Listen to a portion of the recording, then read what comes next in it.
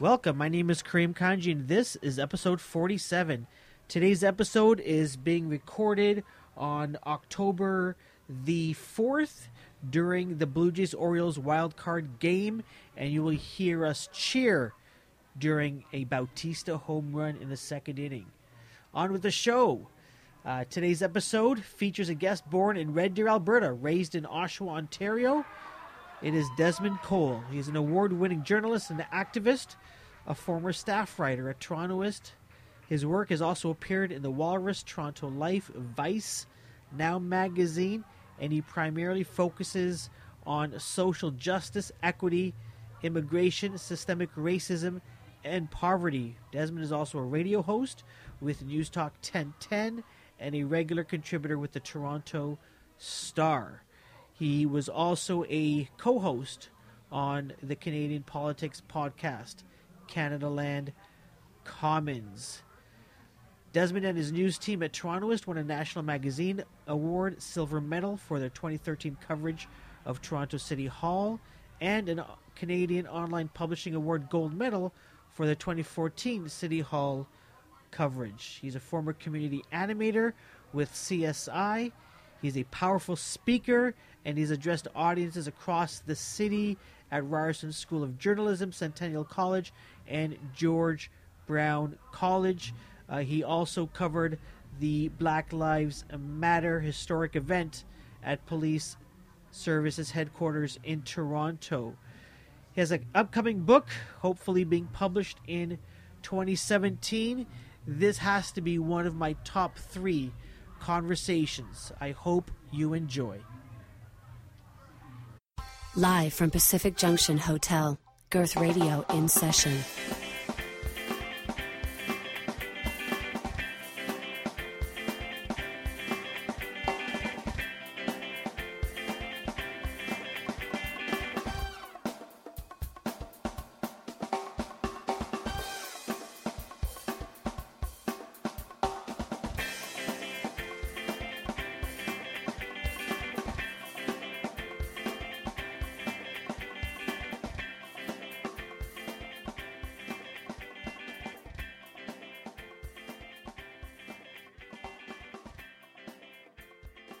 We sounding okay? Yeah, I think so. I'm sure this is nothing like what you had at Canadaland Commons. You want to see the little closet phone booth studio that we were in? But over you there, guys man? sounded so great. I'm glad. I mean, you guys still like.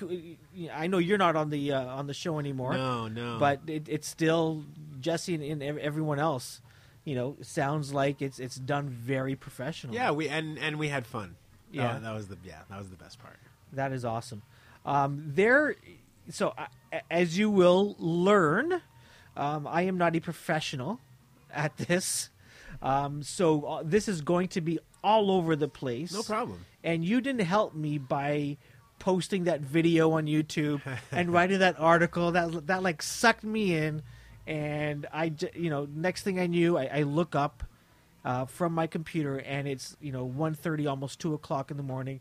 And, I swore to myself because my son had to get to cricket practice at 7:30 the next morning. And what I thought was going to be a nice long sleep ended up being just a few hours. I mean, welcome to my world. I'm sure. I got trolled by Andrew Coyne on Twitter today. I mean, every day is a new adventure. I don't know where you find the time to do anything outside of being on Twitter. It's like that's your playground. It definitely that's your workspace. But I know you're doing tons of stuff. So in no particular order, let's start with this question: Black Lives Matter in Canada. Yeah. What?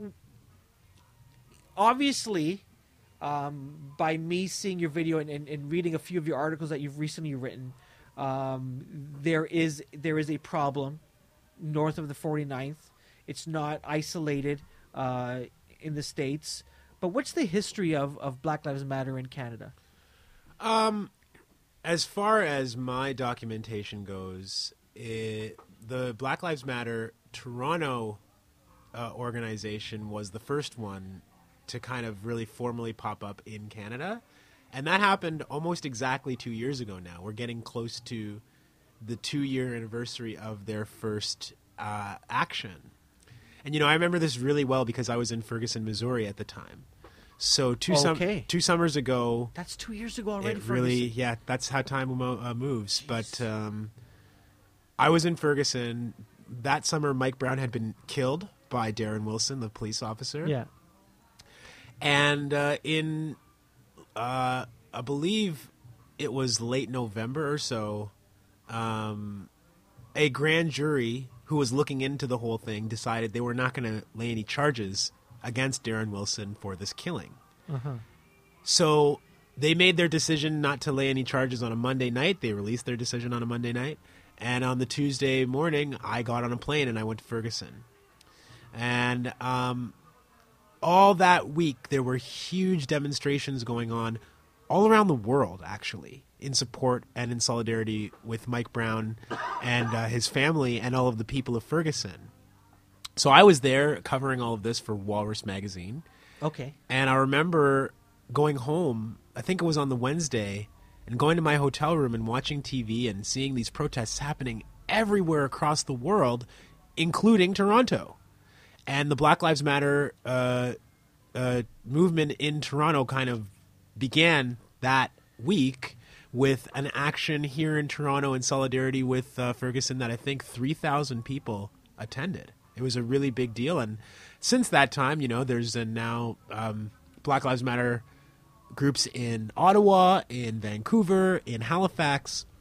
But I think what's really important for people to remember is that, this is not like, say, what used to happen in the States in the 60s or even much earlier with groups like the NAACP, the National Association for the Advancement of Colored Peoples. It's not like that. It's not formal chapters. Black Lives Matter is a movement. It's an idea. So while there may be different groups in different cities, there's a lot of loose association rather than people sharing money, sharing all their resources, having a common kind of manifesto that they all adhere to. The goal is definitely to fight back against state violence and particularly police brutality, but it's a movement. It's not an organization. Okay. Interesting. Let's talk about, very recently, last week, you went to a ball game. Or on your way to... Was it on your way to a baseball game? I was on my way to a ball game. Yeah. What happened? What did you see? I was riding on the streetcar going south on south on Spadina, just north of Dundas. So going through Chinatown. Yeah. And I look out the window. I always kind of gaze out the window just absent-mindedly when I'm riding transit. And I saw a black man, who was quite young, younger than me. And he's standing with his back up against the window of a storefront, and he has his hands up in the air as if he's surrendering. Yeah. And he's surrounded by police. Yeah. And there are police cars hopped up on the curb and stuff like that. And it looked like a really scary situation. Yeah. So obviously I got off the streetcar and went exactly headed towards it to find out what was going on. Yeah. But honestly, I was no joking aside, I was terrified for this guy and for his safety. And I just wanted to find out what was going on. Yeah. So I approached. I tried to listen to what these police officers were saying to this young man. And what I could see was that they were repeatedly questioning him about his identity. Yeah. About his middle name, about his street address. And they kept kind of going back and forth with it, repeatedly asking him the same questions. As if they didn't really believe the answers that he was giving them. Yeah. And they kept asking him to confirm, but that doesn't sound like this, and say it again. And this guy was terrified. You could tell he was very, very scared. Uh-huh. So I observed this. I didn't say anything. I noticed then after that the officer who was closest to this guy, there was a bag close to him, and this bag ended up being the bag belonging to the young man. The officer started going through his bag, just digging through it, looking for whatever he was looking for. And then, without really any warning at all, he approached this young man, and he began patting down all around his pockets and his crotch area. Yeah. And then he physically stuck his hands inside this young man's pockets. This was the point at which I started getting really upset. Yeah. because I didn't understand why this was happening, and presumably neither did this young man. So I simply called out to him and I said, hey, if you don't want this officer to search you, let him know that you don't want him to search you, because you have the right to do that. And the second that I said that, Yeah. all the police officers' attention turned from him to me. Yeah. At that point, I switched on my video camera, and you saw the video which followed, which was 6 minutes of police officers harassing me, Yeah. telling me I'm ignorant, Yeah. that I don't know the law. The police officer who had been conducting the search walked over to me in the video and very obviously tried to grab the camera out Yeah. of my hand. Yeah. Eventually, they decided that they were going to let this guy go, and they said that they were driving him home. I spoke to him for half a second, and I said, are you okay? And he said, yes. Yeah. And he said, they're going to take me home. Thank you. Okay. And, you know, the police officers tried to give me an explanation after that about why they were searching his bag, why they were searching his body. But their explanation really did not make any sense. And the whole reason why I was concerned in the first place is because I know how much scrutiny our police here in Toronto put on black people for no reason. Yeah. And I think that this was another case of that. I was shocked. My sister's married to an African American, and he has now been here in Toronto for, I want to say, a couple of years now, maybe more. And he shocked to me, just shocked that he's been stopped multiple times. He drives a nice BMW, stopped multiple times for no reason at all. And I go, like, here? And he goes, yeah. And my sister would tell me, walking downtown, they see people like as if it's Moses parting the Red Sea, you know, as he's walking. And they've tested it. You know, my sister will walk, no one moves. You know, with a baby, he walks down, and it's like, you know, he's got some magnetic thing that people just are, you know, move away. And I said, I was shocked that this happens here. And the reason I'm shocked is because I don't experience it. Well, these stereotypes about black people don't have any borders. Yeah. Anti-black racism is a real thing everywhere. And so it doesn't matter if you're in Canada or in France or in Australia or, I mean, you can be where my parents are from in Sierra Leone, which is a British colony, by the way. Mm-hmm. And this is the part of the reason why these stereotypes are everywhere, because colonization went all over the world. The subjugation of black people was a global phenomenon. Yeah. So it's just ignorant to believe that we would somehow be immune from it here in Canada, where we also had a slave trade happen. And people don't know that either. Just back to my story really quickly, because I didn't really tell the story quite well. The young man who I was witnessing that day, I would find out, he called the police for help himself. He called 911. Yeah. And so he called 911, and he ended up being searched and having his bag searched and having his name run through a computer as if he was a criminal. Yeah. And I ended up having these guys try to take my phone away from me as if I was being criminal for trying to film them in public, which, of course, is my right and everyone's right to do in public. Sure. As long as they're not obstructing the police. So, you know, the way that this guy was treated, and I hear so many ridiculous stories about why it made sense to treat him this way, and I just ask myself, if he had been a 12-year-old white girl who had called the police, and let's say, because they said that they thought this man had mental health issues and he kind of made up the story. So let's say a 12-year-old white girl makes up a story that she got stabbed and calls 911, and the police are with her on the street. And somebody witnesses a police officer grabbing around her crotch area and reaching his hands into her pockets. What do you think people would say? What do you think they would say? They'd be up in arms. Why? Well, they should be. Why would they be up in arms? Because what is different about that situation? The police said they did it to protect their safety. A 12-year-old girl can mess you up with a knife. But, you see, in that circumstance, the focus would be on the presumption of that girl's innocence. Yeah. Black people do not have the presumption of innocence in Toronto, which is why the police do whatever they want to us, and a huge amount of the public just says, well, what were they doing? Every conversation about anti-black racism always ends up being, yes, but what were the black people doing? How were the black people behaving? Were they being polite? Were they compliant? How were they were dressed? they meek? Yeah. How were they dressed? What did they say? Every time a black person is involved in something like this, and I saw this in the reactions to my video, all the reactions to my video were not about what I witnessed.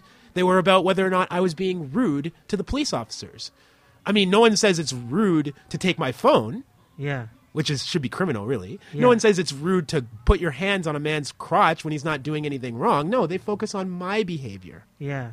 All conversations about Interesting. anti-black racism in this white supremacist society of ours end up focusing on And you're not just saying the white victim. supremacist society. Like No. you believe this. When I say white supremacy, I know what people think. Because Yeah. they have been trained to think that white supremacy is the Ku Klux Klan and Nazi Germany. Yeah. And that's what... But the underlying idea behind the KKK Yeah. and Nazi Germany is that white people are superior, right? Mm-hmm. Okay, well, I just read a write-up of a poll saying that something like 70% of Canadians think that so-called minorities need to integrate better when they come to Canada.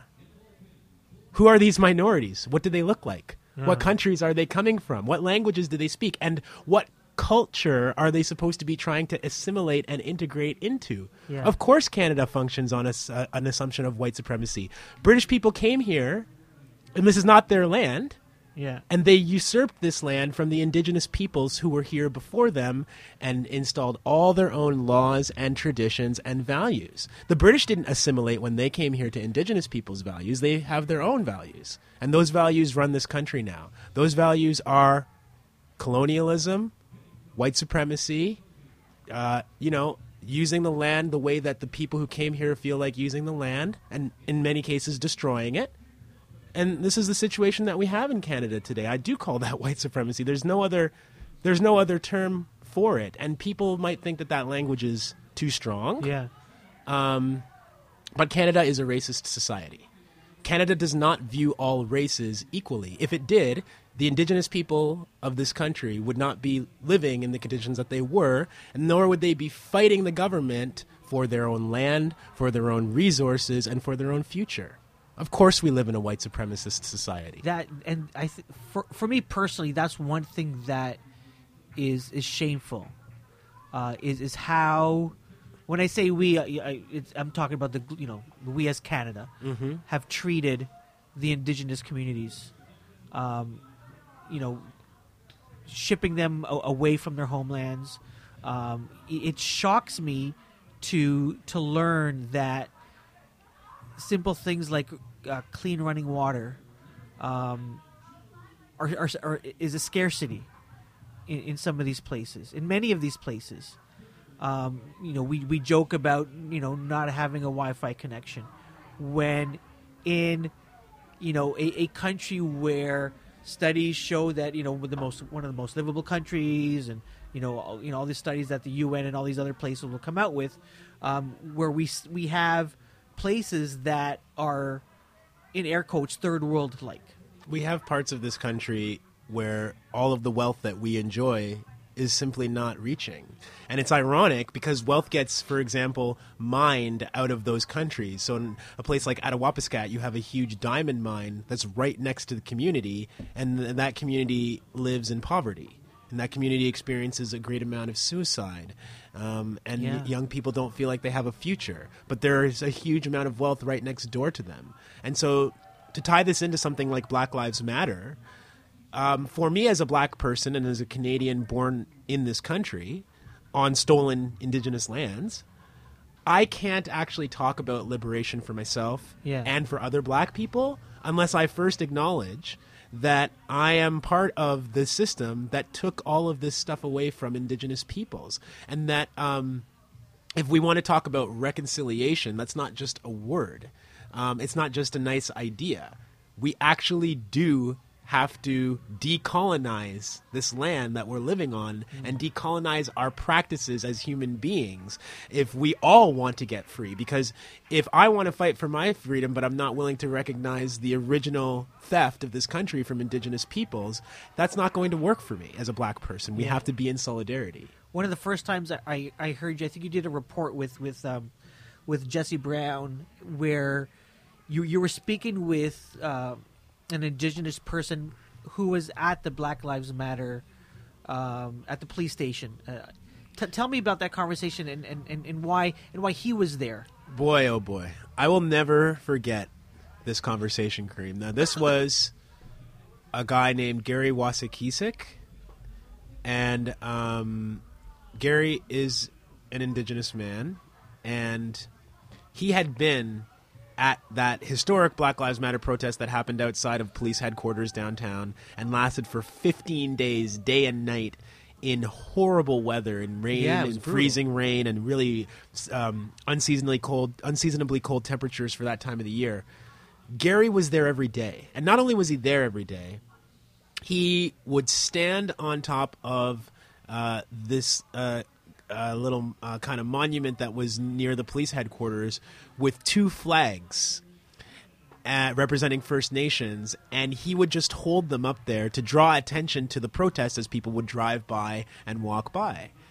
And when I interviewed him and I said, "Why are you doing this?" he said, "Who knows better about police brutality in this country than the Indigenous peoples do?"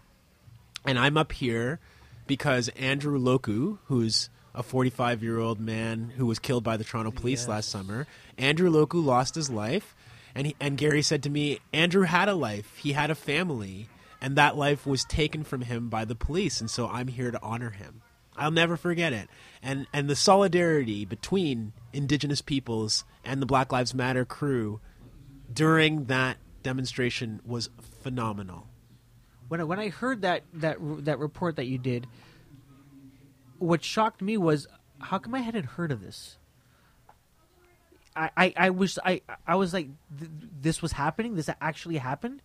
Like I had no clue that this was going on. Like, was it covered? Now, I'll admit to you, I don't read the newspapers. My news, good or bad, comes from Twitter and what's trending on Facebook. Did the media cover this? Was this a front page item for 15 days? No, it was barely a front page item at all. There was one instance where all the media were there, and that was during the very first night of demonstration when the police came out. Yeah. And people say that the police clashed with protesters, and I'm using air quotes for people who can't see me in the studio here. Yeah. How do you clash with protesters when you're the ones with all the weapons, the batons, the shields, the guns? Yeah. They went out there and they attacked the protesters so that they could dismantle their tents and douse out the fire that the protesters had there in an attempt to try and basically scare people away and tell them go home. But that action of police brutality, which involved a lot of people getting hurt and scared, just reinforced people's ideas that they wanted to be there. Now, what's amazing is that news agencies like CP24 captured that beating by police live on the air, and actually the police came out 2 times that night and attacked people. And what's amazing is there was no commentary about that afterwards. It was like, just, okay, here's some action, here's some controversy and some tension, and then whatever. And I would talk to my colleagues in the media, and what I had feared was going on was in fact the case, which was that people in newsrooms were saying, okay, yeah, but there's nothing really going on. So they wanted to be there to see black people getting beat up, but other than that, there was nothing interesting to them going on. At Occupy, which lasted, far longer, the media were there every day. Yeah. The media never left there, and they were talking about it, and they were talking to people in the neighborhood about it, and it was this big thing.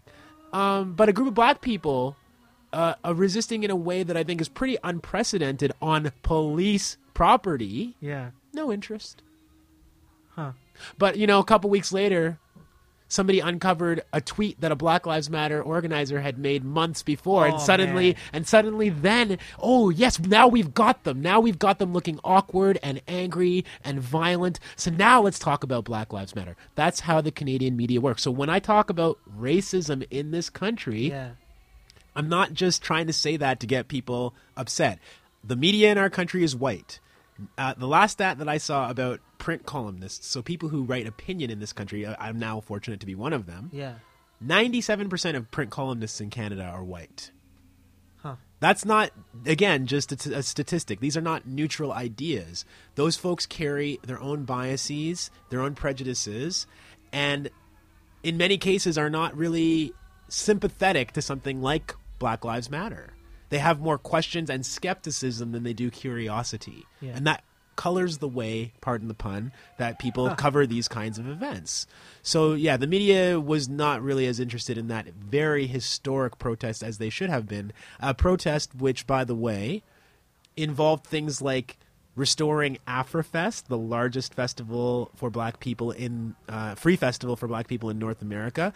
That protest fought for Afrofest to be restored from 1 day to 2, and they were successful. That protest fought for pieces of the SIU report on Andrew Loku to be released, and were successful. That report called for the province to do something about systemic racism, and now we have an anti-racism directorate, so it was successful in that light. I mean, I don't know what people want this group to do that they're not doing. They've been successful in mobilizing for social change and the political front as well. But our media, they're sleeping on them. Let's go back, and you mentioned Andrew Loku. He was a gentleman that was shot by police in his home, in his apartment building, in the hallway of his apartment.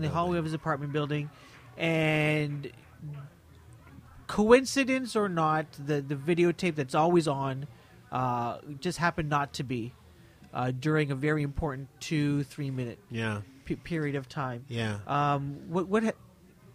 What's happened since that we know of? What repercussions have happened? So, as far as the state is concerned, the case of Andrew Loku is over. We have something called the Special Investigations Unit, and they investigate the police. They are supposed to be independent of the police, but the Special Investigations Unit is made up almost entirely of former police officers. Because we have this idea in Canada that the only people who can thoroughly investigate a police officer is a former police officer. Yeah. So that's suspect. But then you just look at their record, and the SIU clears 96 or 97% of all the cases all the officers that they investigate. So their clearance rate is such that it's almost impossible to get charges brought. I'm talking about charges. I'm not talking about, because the SIU is not a court. The SIU doesn't say, officer guilty. Officer's going to get this kind of sentence. All they do is say, we think you should bring charges just to go to court. 97% of the time, that does not even happen. And so this is what we call oversight in the province of Ontario. And this is what people were protesting for 15 days outside of the police station, is that lack of oversight. So in the case of the state, this is over. There are not going to be any charges, and it's just another sad incident that in their eyes, that, unfortunate, but hey, officers acted appropriately, and let's hope it never happens again, which it already has since that time. But what I like to draw people's attention to when it comes to Andrew Loku, for all the people who want to say, well, he was acting funny, he was acting aggressive, he had a hammer in his hand, he provoked the police, and all of these ideas. Now, a witness in the hallway who was his neighbor said that they didn't even give him a chance to do anything before they shot him. Yeah. But what I know is wrong about that situation, for everything else that happened, the smoking gun for me is that, and I'm sorry to use that horrible metaphor because it's not appropriate, but the telltale sign for me of racism in our policing is that the police shot Andrew Loku. There's no disputing that. Yeah. And there's also no disputing the idea that because the cameras eventually in that hallway did come on. Yeah. The security surveillance cameras. And those police stood over Andrew Loku's body for at least 11 minutes after they shot him. And at about 11 and a half minutes, the paramedics arrived. And the paramedics were racing up the stairs to try and get to Andrew Loku, who they had heard had been shot. Yeah. It was at that time that the police began to administer CPR. Wow. You tell me why two police officers who are trained in life-saving techniques would stand over a man for 11 minutes at least, and then decide after 11 minutes, hey, maybe we should give this guy CPR. It is the exact same thing that we saw in Ottawa this summer with Abdirahman Abdi, who was a man killed by 2 police officers who brutally beat him in front of his own apartment building. After they beat him and handcuffed him, they simply stood over his body while people screamed at him, "He's going to die. Stop. Help him. Why aren't you helping him?" All they did was stand over his body because his life had no value for those police officers, just like Andrew Loku's life had no value for the Toronto police officers who killed him. So when people want to argue with me, that's all I present them with, is that there is no humanity in policing in this province, because even when you have subdued someone with your gun in the most violent way possible and they are no longer a threat to you, you refuse as a police officer to help them. And then the paramedics arrive, and the paramedics see a guy lying there in a pool of his own blood, handcuffed, while police are standing over not helping him. They don't say anything. Does the hospital that he gets taken to say anything? No. The politicians hear about it, and the politicians, well, let's wait till all the facts are out. Maybe they were standing over his lifeless body for a good reason. These are the things that we're told as black people to try and swallow and make sense of and be patient about. And I don't have any patience for this. This is hatred, and it's wrong. One of what I remember having, not this discussion, but similar type of discussion with Morgan Campbell, who writes for the Toronto Star. I love speaking with him. He's a great guy. Yeah. We were talking about the Colin Kaepernick issue, and I mentioned there's former black football players that are against him, and so similar to that, I want to ask you this: there are black police officers. Yep. The chief of police is black. Yep. To someone like me, explain the disconnect. Well, I would probably start by saying that all black people do not think alike and do not agree with one another. Fair enough. And I could, as a Muslim, I understand that. Yes. Yeah. And so I think that that's a very big part of it. But I also think that this whole idea that people kind of they level this charge at us that, well, what about all the black police officers? If a black police officer kills somebody, you're going to call that racist? Yes, I am, if they're killing black people, because you see, it seems like, the police they lack so much creativity. They took a slogan called Black Lives Matter, and then they tried to say Blue Lives Matter. Yeah. They're so weak that they can't even think up their own shit. But when they say Blue Lives Matter, what they're telling you is that police officers don't have a race. All police officers have is a loyalty to the code of policing. Yeah. And I agree with them on that. Sure. They are more loyal to their code as police officers, to their brotherhood with each other, than they are to the public. Yeah. And so it doesn't matter what color a police officer is. It doesn't matter what values a police officer brings into that work. If he defies the code of policing, if he decides to report misconduct that he sees around him, if he hears racist statements, which we hear the police making all the time, and he says something about it, well, he's not going to be a police for very long, because all of his boys are going to abandon him. Yeah. And so I think it's really important for people to understand. And Mark Saunders, everybody wants to bring up Mark Saunders as, but the police chief is black. The police chief is black. Yes, the police chief is black. The police chief, though, is the head of a corporation that profiles and harasses black people for a living. He knew that when he applied for the job of police chief. Yeah. He didn't say, I'm applying because there's systemic racism, and as a black guy, I need to change that. He has no interest in changing the system. So it doesn't matter that he's black.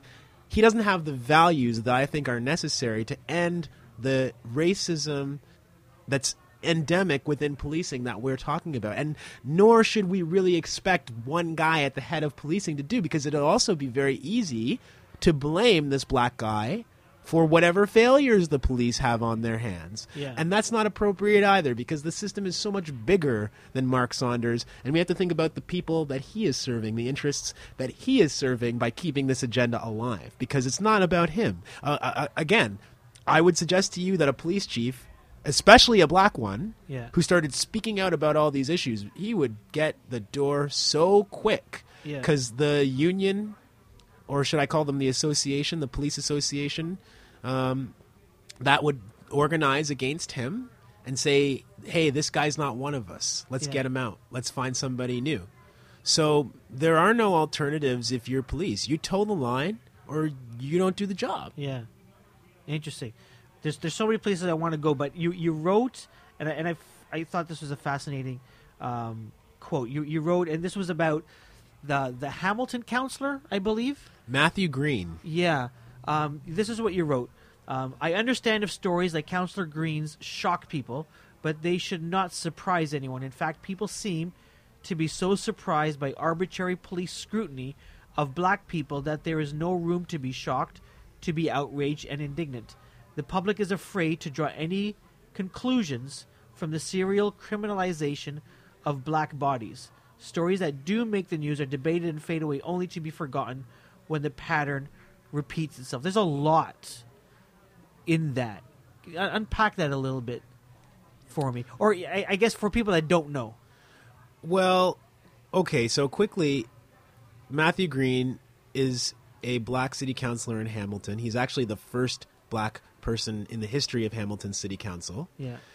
He was waiting for the bus one day, and he was subject to this practice that we call carding, which is the arbitrary stopping and documenting of people who are not committing any crime. Yeah. Carding happens to people of all races, but in every major city in Canada for which we have statistics, carding happens disproportionately to racialized and Indigenous people. So I'm talking about Hamilton, Ottawa, Peel region, Toronto, wherever you go around the province, Durham region, it happens that police disproportionately target racialized and Indigenous people who are not committing any crime and say, who are you? Where are you going? Hey, can I see your ID? I need your name. I need your address. I need your blah, blah, blah. This is how we get treated. So this happened to Counselor Green. Unfortunately for the police officer, he didn't know who he was talking to when he started interrogating this black man standing waiting for the bus. Yeah. And as soon as he found out that he was speaking to a city councilor, his entire tone changed. And he started asking the councilor, are you okay? As if that was his concern the whole time, was for the safety of this black person who he had just been interrogating and holding up.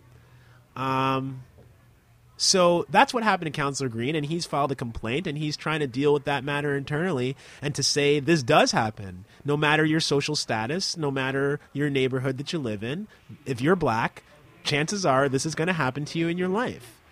When I talk about how these things kind of people fail to have any outrage at them, it's because what we do in Canada is every time one of these stories actually makes the news. Now, it happens every day. It happens hundreds of times in this province every single day, but it rarely makes the news. Just like the Black Lives Matter protest that I call historic, our media are not interested in documenting the way that black people are mistreated by our police, some of the most powerful people in our society. There's just no interest. And so what happens is when a story does make the news, there's this fake reaction of surprise. Where, oh my God, and he's a city councilor too. I can't believe it. Well, why would you not believe it? If we're walking and we have our pants low, you're going to tell us that you thought we were a gang member. Yeah. But if we're driving in the Beamer, you're going to tell us that you think that we're a drug dealer and that we stole it. I know a woman who drives a Lexus and gets stopped regularly in the city of Toronto, and every time that she gets stopped, this woman is at least in her 50s. Yeah. Every time that she gets stopped, the cops come to her window, and the first question they ask her is, whose car is this? Yeah. Not you were speeding, not you went through that red light. No, whose car is this? To a black woman. Yeah. So we can't win. It's not like there's some circumstance that explains why this happens. But if we were to actually accept that, then we would have to get a little closer to accepting what I said before about white supremacy. And that makes people feel so bad that they can't do it. So what they have to do instead is they have to tell themselves, this is weird. This is out of the ordinary. They have to do that denial thing that we do so well in Canada where we say, this doesn't represent us. This doesn't represent our values. It's always an accident, right? But we know that it's not an accident. We actually know that the system is built this way. And so we spend so much time trivializing it, trying to ask 100 questions, saying, well, was there a video? Oh, I'd like to see the video. It sounds kind of weird, but I'd like to know more. Yeah. And that's where all the energy gets spent, and then it just goes away. it's never just like how I react, which is like outrage and how do we dismantle this racist system. Yeah. It's always giving the system the benefit of the doubt for long enough that the story goes away. And that's what we do in Canada so that we don't have to deal with all of this pain. You see, this is the thing, is that talking about racism means engaging with a lot of pain. We as black people do not have a choice. We have to engage with this pain because it's our lives and it's our experiences. But the rest of society often does not want to engage with that pain. They see it, but they get so uncomfortable that they try to find ways to buffer themselves from it, to insulate themselves from it for long enough that the media goes away. And then the next time it happens, we'll be back. So, oh my God, it happened to Desmond Cole? I mean, this story I'm telling you about what happened on Spadina Avenue, people are saying to me, don't the cops know who you are by now? But even if they did, they wouldn't care. I'm just another black man being a pain in the ass. That's all it is to these folks. They don't care who I am. I was actually, as I was watching that video, I go, when is he going to say, you know, I write for the Star or I'm on CFRB? I don't want to give them the satisfaction because, you see, it shouldn't matter who I am. No, it shouldn't. And I said to the police officers twice in that video when they said, who are you? I said, I'm your boss. Yeah. And people really reacted negatively to that in social media and stuff, telling me I was being rude, telling me I was being arrogant. Again, no infraction is worse than searching a guy who called you for help, and that's where the focus should be. Yeah. But if we really want to talk about it, I am the police's boss because I'm a taxpayer, as the conservatives like to call it. Yes. And the only reason they exist is to ensure the safety of people like me and the public. So I shouldn't have to have status in order for them to listen to me. And that's exactly what's wrong with policing. Another kind of iteration of that, people will say, well, Desmond, you should do a ride along with the police. Then you may understand what they go through. You should become a police officer, and then you can go and make change from the inside. Yeah, I shouldn't have to. No. I shouldn't have to go and join the Brotherhood in order to be able to say, as the person that you serve, I demand better. They should listen to that. They should be hearing that. When I call police communications to tell them what I saw, they should be concerned. They should be doing their own investigation. Instead, it's just defensiveness, and we go on to the next one. Yeah, it shouldn't be up to people like you to change how others react to you. No, it's too much goddamn work. But, you know, it is my work because no one else seems to be interested. And when I say no one else, I don't mean absolutely no one else. But maybe in the field of journalism anyway, there are a precious few of us who are really willing to do this work. And that's why I honor our community so much. That's why I honor people in the black community who are doing work around the child welfare system. So here's a statistic for you. Only 8% of the children in Toronto are black. 42% of the children who get apprehended by the state in Toronto are black. 42%. So almost half of the children in Toronto who get taken away from their parents are black. Now, what did I say to you before? I said that whenever we raise problems about our community, people say, well, but what are you doing? You must be doing something.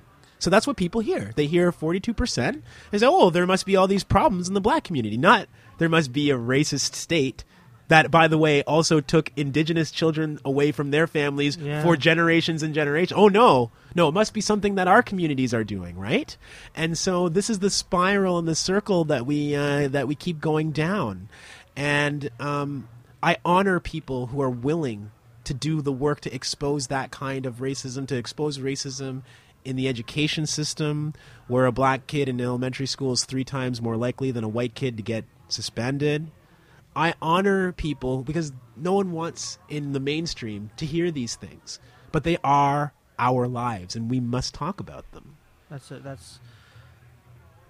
I don't know how to answer that or to continue from that, but there's tons of stuff that I want to talk to you about. As long as you're feeling me, man, that's what matters. No, you know? listen. The reason that I wanted you on is I wanted to. For me, I want to learn. The general reason why I sit down with people, once a week if I can, is really, one, because as a kid, I always wanted to be like a radio DJ. Yeah. And so this is my childhood coming back. But number two, I want to learn and I want to understand, and I know that when stuff like what you go through happens, it shocks me because I don't live the way that you live, or I don't experience those things. I can only remember once in my life being in junior high, someone calling me a Paki, and with all seriousness on my face saying, "But I've never been to Pakistan before," not understanding that he wasn't saying where I was from, but he was using it in a derogatory manner. Right. So I've never experienced this before, and so this is me being able to learn. And so I appreciate the time. I appreciate you, and I if I could just comment really quickly on your story. One of our big problems in this country is, the story you just told is absolutely racism. It's overt, right? There's no denying it. Our problem is, though, that's the only thing that we think is racism, is when somebody comes up in your face and loud enough that everybody can hear, they say something that is offensive and derogatory and pejorative. They call you a name, right? They say something about your food or your clothes. Yeah. We think that that's the only thing that racism is. If all racism was people coming up and saying mean things to us, it wouldn't really be a big deal, though, would it? The real problem with racism is that it affects things like how the police work, how the child welfare system works, how the education system works, who gets a job in this country. Yeah. That's the real problem with racism, is the institutional and systemic forms of it, not the interpersonal stuff. We boil everything down to interpersonal racism, and I tell you, man, I can handle somebody calling me, a name, because when I was a little kid, I got called names in the schoolyard too, and I'd go home crying to my mom, and I'd say, "Well, Mom, they told me I was stupid today," and my mom would look at me and she would say, "Are you?" And I'd say, "No." My mom really helped me to be strong and to be resilient, and she loved me. Yeah. When I came home and I cried, my mom would hug me and tell me that it's going to be okay, And so I'm grateful for that. That's not the kind of racism, though, that I'm devoting my life to attacking. It's the bigger stuff. It's the institutional stuff. In a few minutes, I promised you on Twitter, we will watch the baseball game. I'm all good.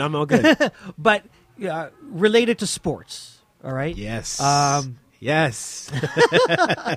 we love our sports, don't we? I do. People don't know that about me. There's so many things. Morgan Campbell pointed out on Twitter an article that was on ESPN, and it was why people hate Jose Bautista. And after reading it, I go, oh, it's not why people hate Jose Bautista that's the issue. It's Jose Bautista's color is an issue that they just don't realize. And that's the main reason, his bat flip. Oh, yes. I understand it. I understand it because, heck, when you do something like that, of course you celebrate. I love it when, I'm not a huge hockey fan, but I love it when whoever scores an amazing goal celebrates. Mm-hmm. I do not understand when people say you should not celebrate a goal. You should not celebrate getting a wild card berth. You should not celebrate hitting a home run. You should not do this. You should not do that. And more often than not, if not 100% of the time, it is people directing those opinions on people that are what I call other. Yep. They are not like, in air quotes, the majority. They are others. Well, let's talk about the sports that we're talking about here, right? Because hockey and baseball are very decidedly of the professional sports that are popular. These are the white man sports, are hockey and baseball. And so it doesn't surprise me that these are the areas where these conversations come up the most. But let me go back, because I'm a junkie for sports.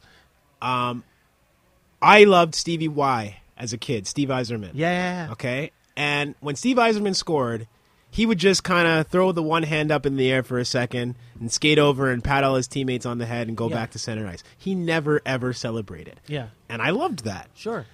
Alex Ovechkin came into the league, and when Alex Ovechkin scores a goal, the whole world has to know because he freaks out. Yeah. I love that too. Yeah. I think it's great. Jose Bautista's bat flip.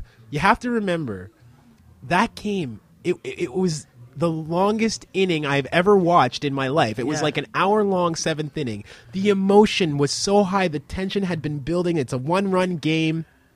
It was a tie It was game, a tie actually. game. By the time that, Yeah. it was a tie game. And any other team in the league that had that player on their team do that in that moment Yeah. would never have cared if he flipped the bat and would have loved the guy for it as much as we love Jose Bautista for doing it. Yeah. That's number one. This is just partisanship. It's very simple. It's just Of course. sports, and it's just tribalism. We want our team to represent, and we hate all the other teams. So I mean, that's a part of it too. Is that he whipped their ass. Nobody. Yeah. Somebody said to me today, no one likes getting dunked on, and I think that pretty much sums that part of it up. But I don't know if you remember this.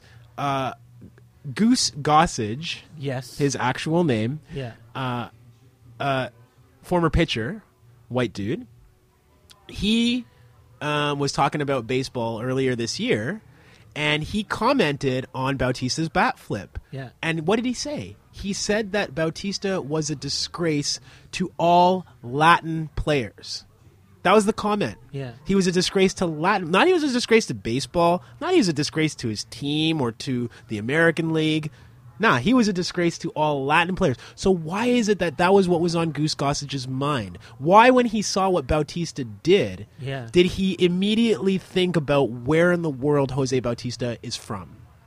That is, I think, referring back to this article that you're talking about, is that there is always this kind of resentment of non-white players in the major leagues of baseball that's kind of just lurking just beneath the surface. Yeah. And then when something like that happens, it comes out. Yeah. So Adam Jones, who's a center fielder for the Baltimore Orioles, he commented on this recently, and he talked about the lack of protest in baseball for Black Lives Matter when other leagues, That's all their right. players are doing this. And all Adam Jones said was, it's simple.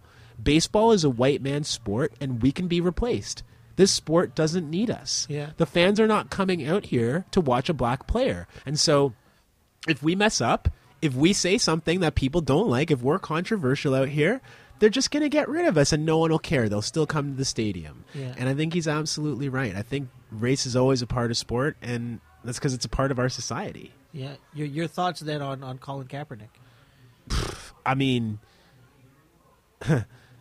it's funny how Colin Kaepernick decided to do what he did Yeah. at the time that he decided to do it, because there have been a really high number of killings of Americans by police this year, particularly black people. Yeah. And right after Colin Kaepernick decided that he was going to stand, or kneel in this case, and protest, there was a string of very highly publicized killings Yeah. of black people, including Terrence Crutcher and others. And so I really think that it's become hard for people who criticized him, because the evidence for what he is complaining about and what he's protesting against and fighting for justice for is just so obvious Yeah. that the longer that he does this, the harder that it is. And the other thing that it's hard for people to do is it's what I talked about earlier. As soon as he did it, what was it about? Was it about police brutality and whether, I don't believe that Colin Kaepernick's right about the stats? I don't believe that Colin Kaepernick is right about systemic abuse of black people? No. They changed the debate. No, it was Yeah. about him being disrespectful. It was about whether or not the military was being insulted by what he did. It was about his behavior and the propriety of his actions as a black man. Yeah. Because that's all America and North America ever wants to talk about. We want to talk about whether or not black people are being sufficiently meek and proper and docile and yes massa Yeah. to have a voice and to have an opinion. And it's very easy to decide that we're not doing that, because everything we do, including taking a knee in silent protest, is viewed as some kind of antagonistic, militaristic violence. And the same people that said that months earlier were honoring Muhammad Ali. Well, this is the hypocrisy of the United States of America. And don't worry, they're going to be doing it to Colin Kaepernick 60 years ago or 60 years from now when he's gone too. Yeah. Because as soon as our heroes are dead, then they're no longer a threat to the dominant society, and so they become heroes. And this is how all the racists quote Martin Luther King Jr. back to you today. Yeah. I saw a wonderful study today. A friend sent this to me. They did a survey in 1966 of white Americans, and they asked white Americans a very simple question, which is, if you, in 1966, white American, were in the position of a black person, would you protest? The majority of people who answered that survey said no. Really? Yes. And I think that this raises a very important point when we look at any protest movement in North America that has to do with black people. Because white people want to think that they were always on the right team. They want to tell you in retrospect that they are the reason that the civil rights movement happened, because the white majority suddenly got enlightened and decided that they were going to validate this protest that the black people had started. And even today, we're told that we have to be nice and we have to be polite and we have to foster unity, so-called unity among the white community, because if we don't get them on our side, we'll never accomplish anything. Yeah. Dr. King was all about peace, they tell us, and all about love, they tell us. Well, he got a bullet from a white person for all of his peace and love. So they say nowadays, be like Dr. King. But in that day, they spat on Dr. King. They Yeah. sent death threats to Dr. King. And today, the people are sending death threats to Colin Kaepernick. Yes. But 50 years from now, don't be surprised if there's a statue to him He'll in be San honored. Francisco. Because that's how white supremacy works. It consumes everything like a black hole so that there is nothing left. So that anything that is dissent, anything that is contradiction, just gets swallowed up. White supremacy and capitalism go very well together in this way, is that they find ways to accommodate all the things that are trying to challenge them.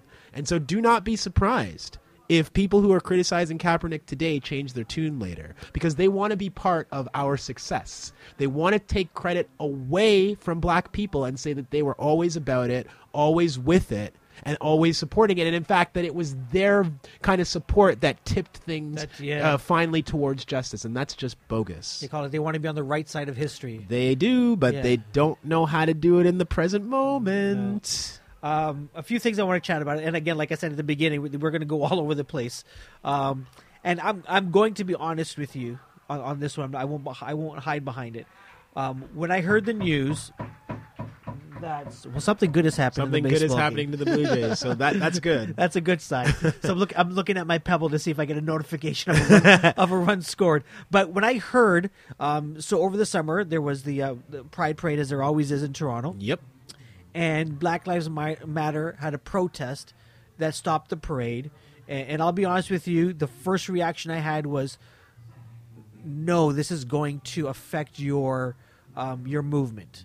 And it was, I don't know how long, I won't say it was hours, it was probably days after, when I sort of read stuff and understood, both the history of the Pride Parade and really what they were asking for, where I was thinking, no, this is what it's supposed to be about. It's supposed to be the Pride Parade is not about TD Bank and this cell phone company and this corporation draping themselves in a rainbow. It is about protest. Nor is it about the police draping themselves in a rainbow, because the police are the reason why there is a Pride Parade, because they enacted brutality against the queer communities of Toronto, including black, queer, and trans people. Yeah. Okay?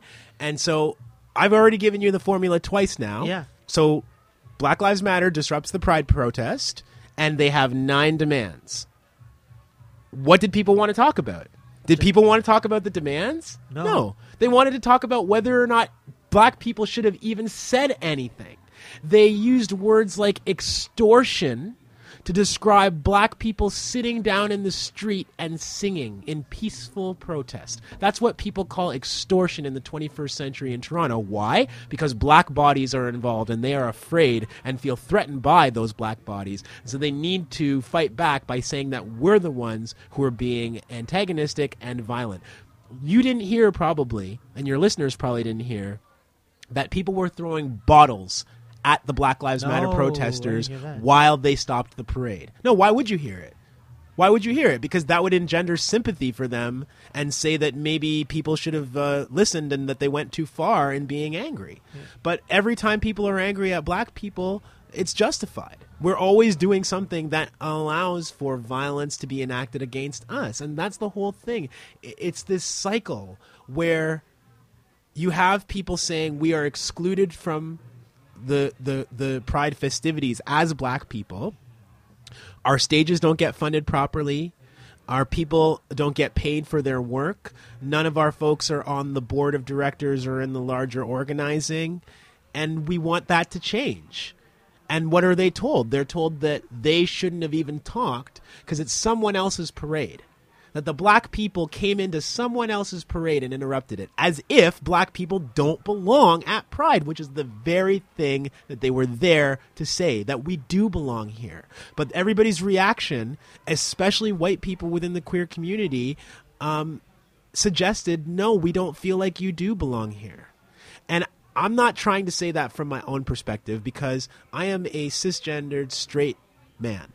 So I am not part of the communities that form Pride. Yeah. I am black, but that's where that stops for me. Yeah. And this is where the idea of intersectionality is so important. Because of course you can be black and gay. Of course you can be black and trans. Of course you can be black and bisexual. Of course you can be. But what was being said was that even if you are, you need to subvert those other identities and just kind of get on board with the happy Pride stuff. Yeah. And if the police still treat you bad because you're black and queer, well, that's your own black people problem when you leave the parade. Yeah. That's not to be brought into our happy festival. If you don't want to march next to police, even though they treat us great and treat you horrible, well, take that somewhere else. And they're saying, but if we're part of the community, we don't want to take it somewhere else. This is what this is supposed to be about, as you said. And I was on the radio the day that this happened, live. Okay. So I was seeing the tweets and I was kind of seeing things roll in. And at first it was very confusing to understand what was going on. Yeah. And there's a home run there. Something's going on. That was good. If Something's you don't going know, it is. Well, guess who hit a home run? I just heard his name. Bautista. Who else? I hope he flipped the bat too. Biatch! Yeah. I mean, You were on the radio. I was on the radio. Yeah. We were live. It was hard to understand at first what was really going on. But as I started to understand, I became very, very afraid for the organizers putting themselves like that in harm's way. They were truly not safe that day. Huh. People wanted to hurt them for stopping this parade that in their eyes is not supposed to be about politics anymore. Yeah. It's just supposed to be about some very bland Canadian notion of everyone being unified and those who have complaints getting silenced. You put your complaints away. That was the idea, and I felt very scared for them. I'm proud of them for standing up. I feel so consistently proud of the organizers of Black Lives Matter, but also the organizers of things like Black Queer Youth, Blockorama, Blackness Yes. These are the groups that, in collaboration with Black Lives Matter, staged that protest, and their names are never called out in the media. Yeah. I'm so proud of them for standing for what they believe in inside their own communities and trying to make change that people have been demanding for so long. Yeah. Let's wrap this up. Okay. You have a book coming out next year. Is that still on? Oh my God! Please don't ask me about the book. Have you finished writing that? I'm going to do what Jeet here did, and I'm just going to call me. I'm just going. Thank God. I'm going to do what Jeet here did, and I'm just going to keep tweeting and then turn that into a book. It's way easier. No offense to my brother Jeet here, but no, I am working on the book. Okay. God willing, the book will come out next year. Yeah. I don't have a title for it yet. So it's not The Skin I'm In. Well, maybe we could call that the working title, but Okay. I probably won't do that to myself. I need to branch out. That was the name of the Toronto Life feature I did last year. Okay. But I'm very excited about this book. Yeah. It's a book about a lot of the history of Black people in this country. I'm not a historian, so it's not going to be mostly about that. I just need to provide that context. Sure. Because like I was telling you before, Black people were enslaved in this country, and no one ever talks about that. black people had laws against their immigration to this country, and we very rarely talk about that. Black people were not allowed to do a whole bunch of occupations. Black people experienced segregation just as they did in the United States, with schools and with washrooms and with the like, restaurants. And so this was our history in Canada. And I think that since we started with Black Lives Matter, let me end here. Yes. We can only really understand Black Lives Matter by looking at our own history in Canada, not by just assuming that this sprung up because something happened in the United States. We've had our own grievances in our country for the whole time we've been here. We've been resisting as black people the whole time that we've been here. And I love to talk about the contemporary issues, which I will do in the book, but I will frame them in our history as black Canadians rather than trying to look for that somewhere else, because our stories in this country are very important. Yeah. Listen, I am better off for having you come here and talk to me. I hope I understand more. And listen, thank you so much for spending time. And I know you're hugely busy. I'm also trying to watch this baseball game, bro. We're going to get to that, man. Thanks so much, Desmond. Thank you. I Thank you so appreciate it. much, Kareem. I appreciate it.